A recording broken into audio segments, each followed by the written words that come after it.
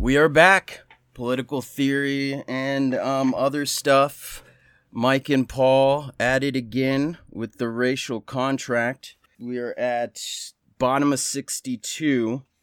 The chapter, or the section in this chapter, is called The Racial Contract Underwrites the Modern Social Contract and is continually being rewritten. So that's where we're at.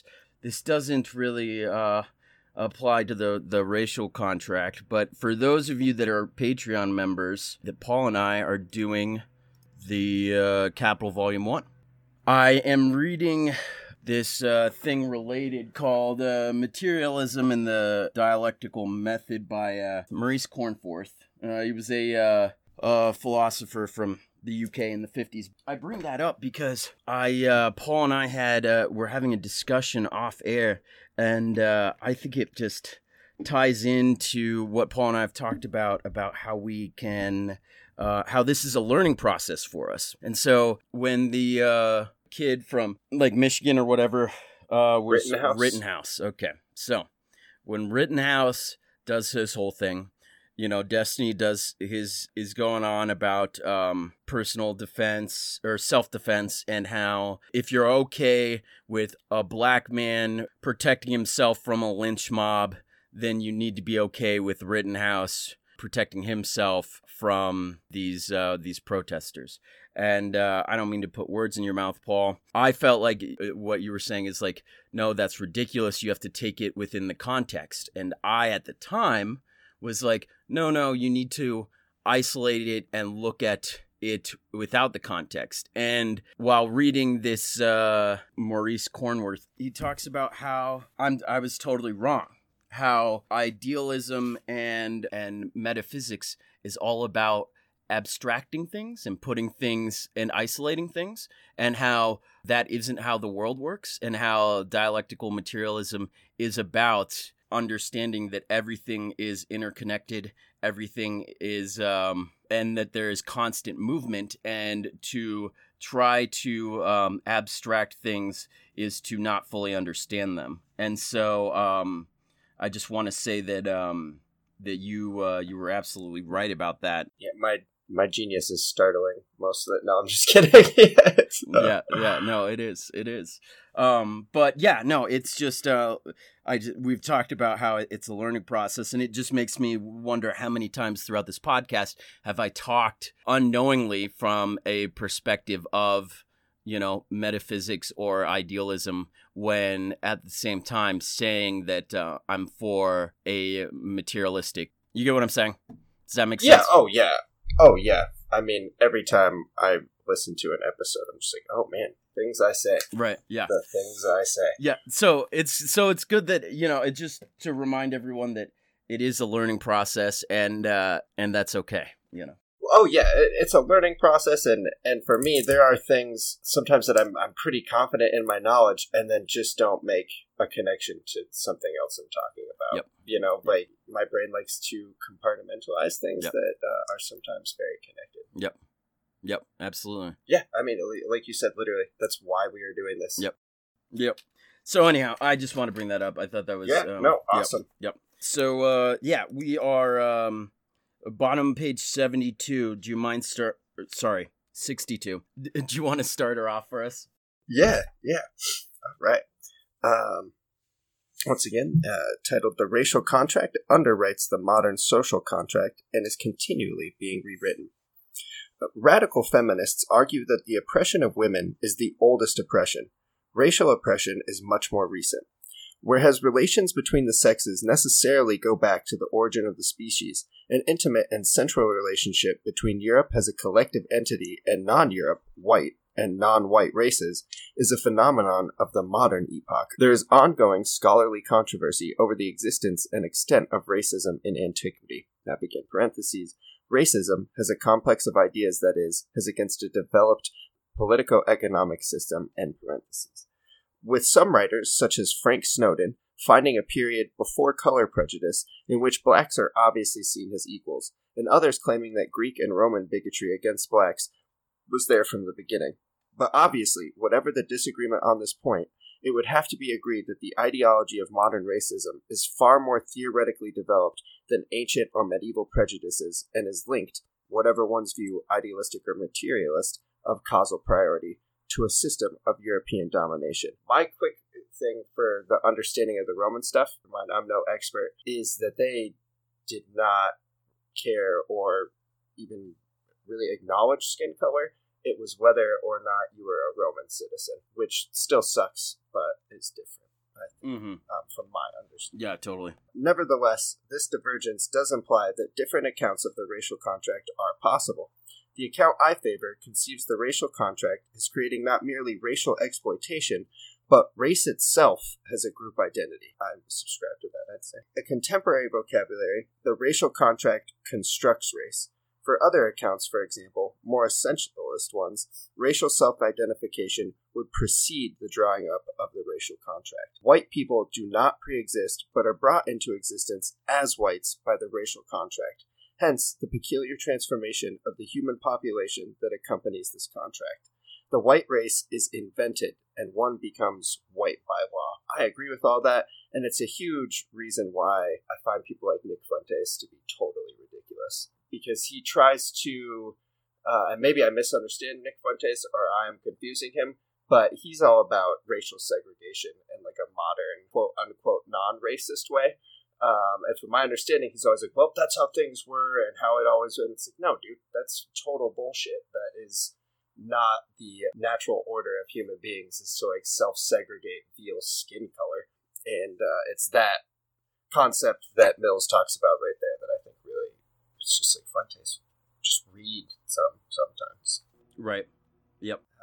And I also, I think it is super important to point out that like when people talk about systemic anything, a lot of times it's in reference to this white by law thing. While maybe this isn't inherently written in today's legal code, we're very not far removed from it, and that code stood for hundreds of years, which obviously allowed for an unbelievable amount of inequity. Mm-hmm.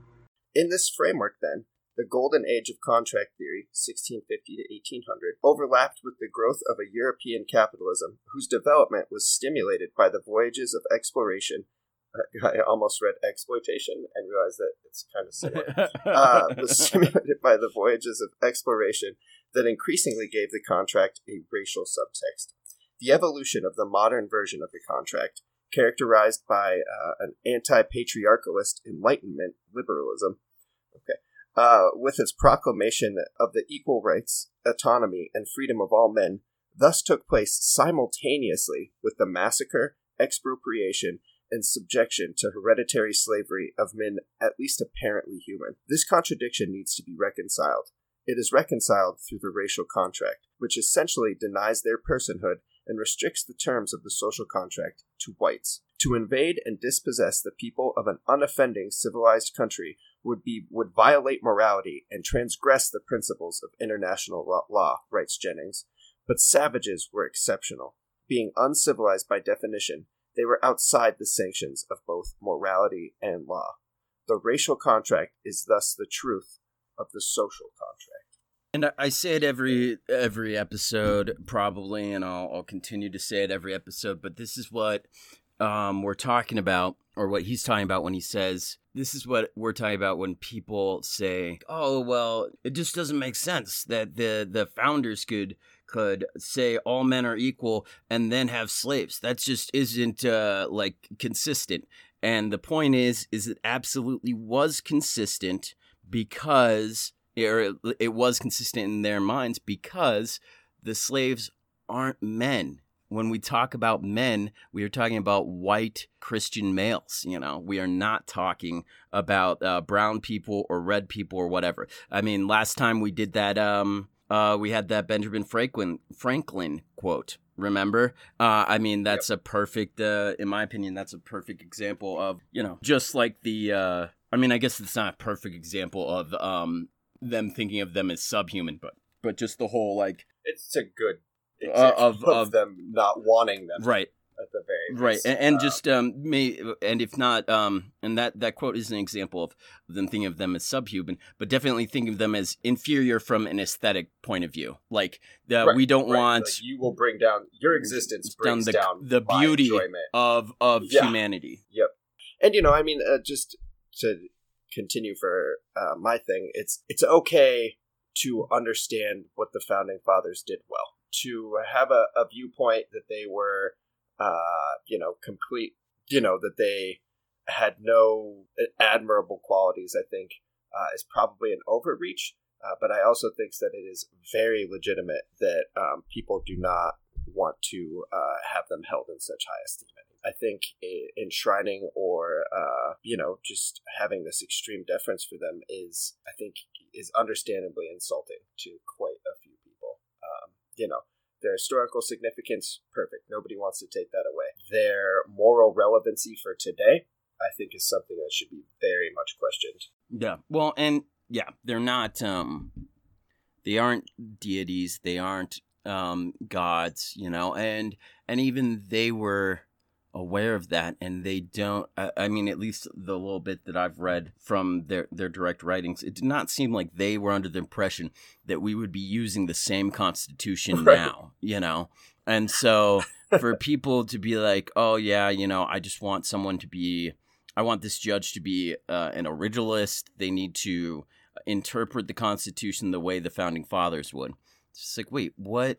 First of all, how do you know how the Founding Fathers would interpret something, you know, when we are a totally different culture and society? Yeah. Like, how can, like, the Founding Fathers would not have been okay with a woman being a Supreme Court justice. So how would how can a woman in the 21st century, or the 21st? Yeah. 21st. Yeah. In the 21st century, how can she be in the mind and interpret the Constitution the way that, you know, a slave owner would in the, the 18th century? Like, that's absurd. And they wouldn't have even, like, wanted, or they didn't want people to do that, you know? And that's another that Maurice brings up in his essay, is like how back to the, like, Rittenhouse thing, it's like it needs to be about fairness. If we say that the left isn't, or the right isn't allowed to do something, then the left isn't allowed to do something either. And it's like, well, if you look at the outcomes that the right wants versus the left, the idea of these things being treated equally is, or quote unquote fairly, is absurd, you know? Yeah, and that's my argument, kind of against people who. But I personally have no problem if Biden is elected with the Democrats stacking the courts. And I understand that I'm probably missing a lot of the counter arguments, but the main counter argument I've seen presented when I give that idea is the sanctity of the court. And I am much more concerned with the sanctity of women's rights and the rights of the LGBTQ community to live the lives that they would like to live and enjoy their happiness. I'm much more concerned with that than I am with the sanctity of the Supreme Court. So if we have to blow up the Supreme Court to keep those, fuck yeah. I'd much rather have those rights in the society I live in than a sanctimonious, or that's not the word, than a untouched Supreme Court. Or whatever. Totally. All right. There's some direct evidence that it is in the writings of the classic contract theorists themselves. That is, it is not merely a matter of hypothetical intellectual reconstruction on my part, arguing from silence that men, in quotes, must really have meant white men. Already Hugo, what is that? Grotius, whose early 17th century work on the natural law provided the crucial theoretical background for the later contractarians, gives, as Robert Williams has pointed out, the ominous judgment that for barbarians, wild beasts rather than men, one may rightly say that the most just war is against savage beasts, the next against men who are like beasts. But let us just focus on the four most important contract theorists: Hobbes, Locke, Rousseau, and Kant. Consider, to begin with, Hobbes' notoriously bestial state of nature, a state of war where life is nasty, brutish, and short. On a superficial reading, it might seem that it is non-racial, equally applicable to everybody. But note what he says with considering the objection that there was never such a time nor condition of war as this. I don't know what that word is. Yeah. Do you think that's just a I typo? don't know. I don't know. The question is it's a word that's W-A-R-R-E. I don't know, man. The literal only thing I can find is, I guess worse. Worse? Okay. I don't know, nor man. Condition of worse. It says worse. As this. They say the world is much war than it won't. Okay. That's weird. Okay. He replies, where am I? Okay. I believe it was never generally so over all the world, but there are many places where they live so now. He explains, being the savage people in many places of America. So a non-white people, indeed, the very non-white people upon whose land his fellow Europeans were encroaching, is his only real-life example of people in a state of nature. And in fact, it has been pointed out that the phrasing and terminology of Hobbes' characterization may well have been derived directly from the writings of contemporaries about settlement in the Americas. The explorer Walter Raleigh describes a civil war as a state of war which is the mere state of nature of men out of community, where all have an equal right to all things. And two other authors of the time characterized the inhabitants of the Americas as people who lived like wild beasts, without religion nor government, nor town, nor houses, without cultivating the land, nor clothing their bodies. And people living yet as the first men, without letters, without laws, without kings, without commonwealths, without arts, not civil by nature. I just want to, I don't know what area he's talking about, but if I'm thinking about like the New England area, I don't believe that people were walking around naked most of the time. Like, yeah, me the neither. temperatures there do not allow for such things. Yeah, and I feel like the only thing he was maybe right about was without letters. Yeah. Like, I feel like most of the history I've read, each tribe certainly had a set of laws. And leaders. And leaders, and wealth, and art. Yeah. But, so, yeah, just assholes all around. Not the natives, but people who are just like, well, I am going to not learn anything about this and be a total dickhead. In the next paragraph, Hobbes goes on to argue that though there had never been any time wherein particular men were in a condition of what it's got to just be war. Okay, it's gotta be of war, like one against another. There is in all times a state of continual jealousies between kings and persons of sovereign authority. He presumably emphasizes this contention in order for the reader to imagine what would happen in the absence of a common power to fear. But the text is confusing. How could it simultaneously be the case that there had never been any such literal state of nature war, when in the previous paragraph he had just said that some were living like that now? As a result of the ambiguity, Hobbes has been characterized as a literal contractarian by some commentators and as a hypothetical contractarian by others. But I think this minor mystery can be cleared up once we recognize that there is a tacit racial logic in the text. The literal state of nature is reserved for non-whites. For whites, the state of nature is hypothetical. The conflict between whites is the conflict between those with sovereigns. That is, those who are already and have always been in society. From this conflict, one can extrapolate, gesturing at the racial abyss, so to speak, to what might happen in the absence of a ruling sovereign. But really, we know that whites are too rational to allow this to happen to them. So the most notorious state of nature in the contractarian literature, the bestial war of all against all, is really a non-white figure, a racial subject lesson for more rational whites, whose superior grasp of natural law herein is prudential, or what is that? Mm-hmm. Yeah. Okay, what does that mean again? Like prudent, oh, yeah. Like the Puritans. Yeah. Okay. Herein its prudential rather than altruistic version will enable them to take the necessary steps to avoid it and not to behave as savages.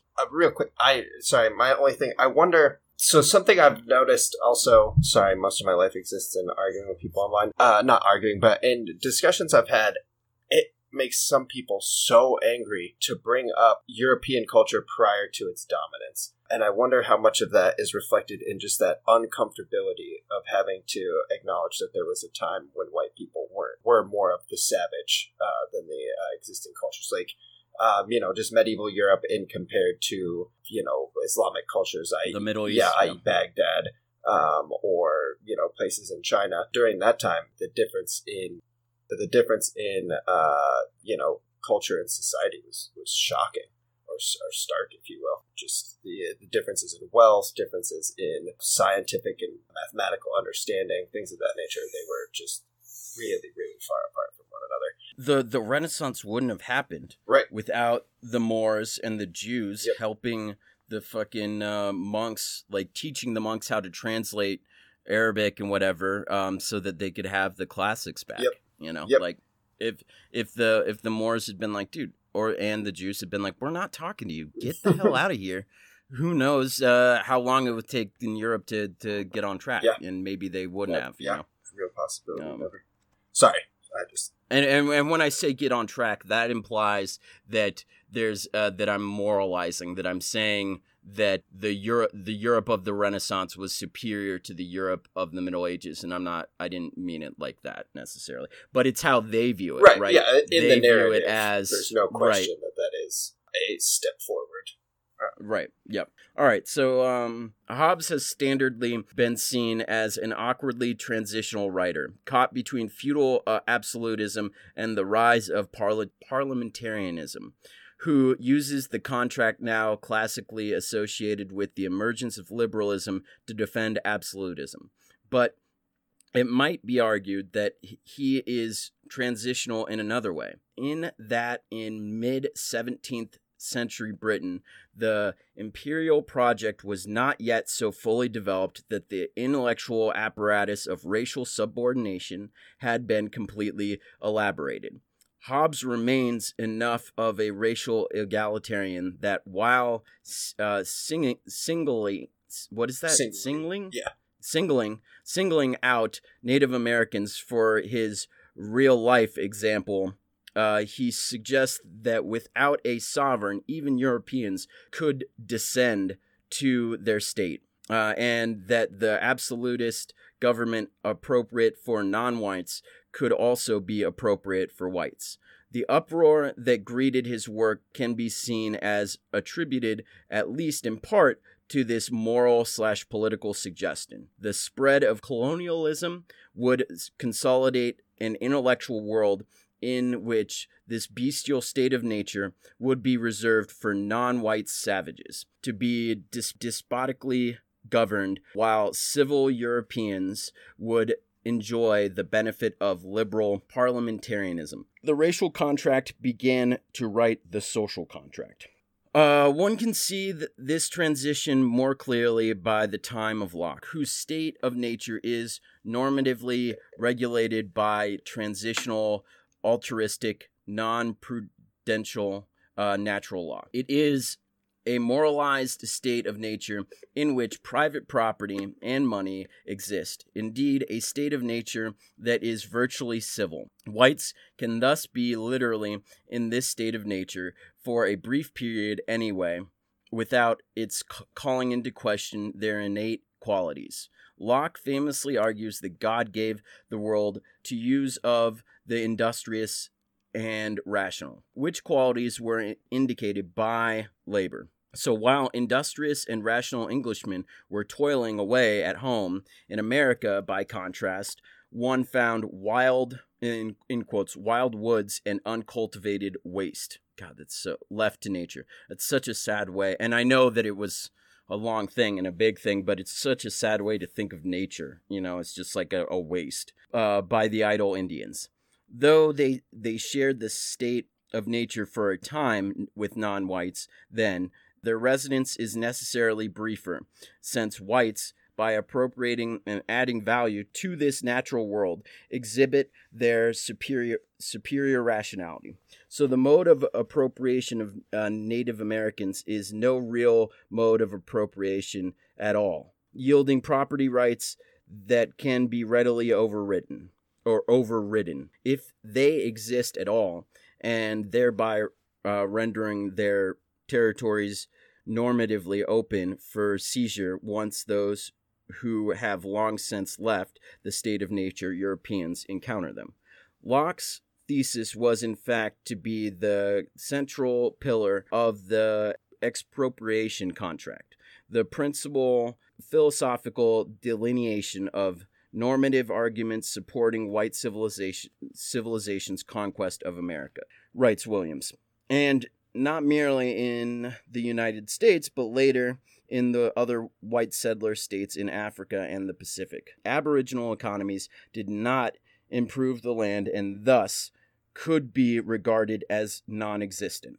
And that is like, you still hear that shit from ANCAPs or like libertarians, where they'll say, well, if someone's not using the land, then, their claim to it is forfeit. Yeah. And it's just like, dude, what the fuck? It's just so absurd to think that all land needs to be used for economic purposes, right, for humanity. Yeah. You know? No, it will literally be our downfall. Yeah. Seriously. So, good job, guys. The practice, and arguably also the theory of Locke, played a role in the slavery contract also. In the second treatise, Locke defends slavery resulting from a just war. For example, a defensive war against aggression. This would hardly be an accurate characterization of European raiding parties seeking African slaves, and in any case, in the same chapter, Locke explicitly opposes hereditary slavery and the enslavement of wives and children. Yet Locke had investments in the slave-trading Royal Africa Company and earlier assisted in writing the Slave Constitution of Carolina. So one could argue that the racial contract manifests itself here in an astonishing inconsistency. And see, right there, that's a huge important part for materialism. Like, to understand that this dude was writing about things that he also had monetary investments in, I think is unbelievably crucial to understanding where some of his opinions could have been. So one could argue that the racial contract manifests itself here in an astonishing inconsistency, which could be resolved by the supposition that Locke saw blacks as not fully human and thus as subject to a different set of normative rules. Or perhaps the same Lockean moral logic that covered Native Americans can be extended to blacks also. They weren't appropriating their home continent of Africa. They're not rational. They can be enslaved. So fucked up. Just truly still existent in rhetoric today. Maybe not in regards to slavery, but in regards to economic conditions, in regards to incarceration rates. It's always like, well, we can't help them. There's some innate quality that the color of your skin could have on your ability to follow a legal system or accumulate wealth. And they say it while also being like, well, it's not racist. It's just logic and reality. It's like, oh my god, go fuck yourself. Which is why we read these books, so that we can have a better actual understanding of how we got here. Rousseau's writings might seem to be something of an exception. After all, it is with his work that the notion of the noble savage is associated, through the phrase, though the phrase is not actually his own. And in the Discourse on Inequality's reconstruction of the origins of society, everybody is envisaged as having been in the state of nature, and thus to have been savage at one time or another. But a careful reading of the text reveals, once again, crucial racial distinctions. The only natural savages cited are non-white savages, examples of European savages being restricted to reports of feral children raised by wolves and bears, child-rearing practices, we are told, comparable to those of Hottentots and Caribs. No idea what those are, but I'm assuming not good. Yeah. I don't think you want to be a Hottentot. No. Or you don't want to be called one, right, at least. Right, yeah. That's Europeans are so intrinsically civilized that it takes upbringing by animals to turn them into savages. For Europe, savagery is in the dim, distant past, since metallurgy and agriculture are the inventions leading to civilization, and it turns out that one of the best reasons why Europe, if not the earliest to be civilized, has been at least more continuously and better civilized than other parts of the world, is perhaps that it is at once the richest in iron and the most fertile in wheat. But Rousseau was writing more than 200 years after the European encounter with the great Aztec and Inca empires. Wasn't there at least a little metallurgy and agriculture in evidence there? Apparently not. Begin quote, both metallurgy and agriculture were unknown to the savages of America, who have always, therefore, remained savages, end quote. So even what might initially seem to be a more open environmental determinism, which would open the door to racial egalitarianism rather than racial hierarchy, degenerates into a massive historical amnesia and factual misrepresentation, driven by the presuppositions of the racial contract. Man, did that fuck shit up. I wonder if Rousseau was aware of the Aztecs and the Incas' metallurgy, or if he intentionally lied about it, or if he just wasn't aware because the people that had been there didn't want to talk about it because that would have to admit that they that these people were capable of stuff. And just the fact that knowledge was way harder to come by. Way harder to come by. Yeah. Yeah, I mean, he couldn't, while writing this, just let me Google just to make sure. Which is a great question. But regardless, it did perpetuate the racial contract. And the reason I think it's such a good question, or why it's hitting me, is that it's just man, we were to know he had that knowledge, it would put such a different tint on everything he ever wrote, Yes. At any point, I think if you are trying to write something on the scale as the contractarians, if you are intentionally ignoring evidence, I think it puts a much different spin on what you've done. Mm-hmm. Yep. Kind of a Jordan Peterson-esque spin, right, if you will. Yep. Yeah, totally. Moreover, to the obvious point, even if some of Rousseau's non-white savages are noble, physically and psychologically healthier than the Europeans of the degraded and corrupt society produced by the real-life bogus contract, they are still savages. So they are primitive beings who are not actually part of civil society, barely raised above animals, without language. I'm interrupting a lot today, but which is something I have not thought enough about, I don't think, which is how negative it was for society for unbelievably unfit white people to feel superior to intelligent, fit non-white people. How much was lost because we talk about that a lot, but just because somebody was like, well, what would you know? You're not white. The concept that whiteness implies inherent self-value obviously was unbelievably damaging to the other races, but probably wasn't super healthy for white people who thought that they didn't have any self-improvement necessary due to the color of their skin.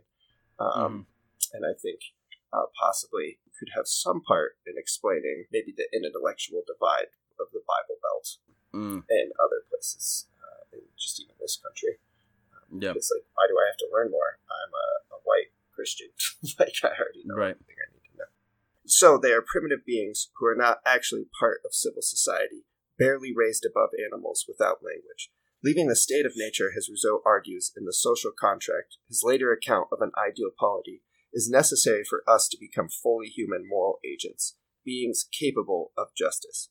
So the praise for non-white savages is a limited paternalistic praise, tantamount to admiration for healthy animals, in no way to be taken to imply their equality, let alone superiority to the civilized Europeans of the ideal polity. The underlying racial dichotomization and hierarchy of civilized and savage remains quite clear. Finally, Kant's version of the social contract is in a sense the best illustration of the grip of the racial contract on Europeans, since by this time the actual contract and the historical dimension of contractarianism had apparently vanished altogether. So here, if anywhere, one would think, in this world of abstract persons, demarcated as such only by their rationality, race would have become irrelevant. But as Emmanuel Ease has recently demonstrated in great details, this orthodox picture is radically misleading, and the nature of Kantian persons and the Kantian contract must really be rethought. For it turns out that Kant, widely regarded as the most important moral theorist of the modern period, in a sense the father of modern moral theory, and, through the work of John Rawls and Jürgen Habermas, increasingly central to political philosophy as well, is also the father of the modern concept of race. Interesting. His 1775 essay, The Different Races of Mankind, in quotes, let's bust out some of this German.